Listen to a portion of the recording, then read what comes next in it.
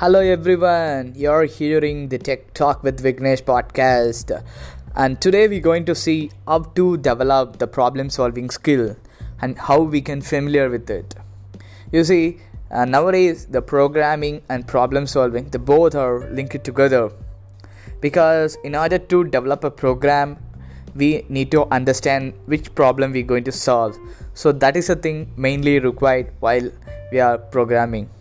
So that's why develop a problem solving skill. Find out the problems around you.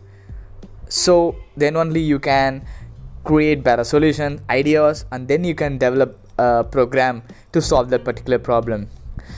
Simply solve a particular program with problem solving kind of questions regularly. So this activity you can do day by day.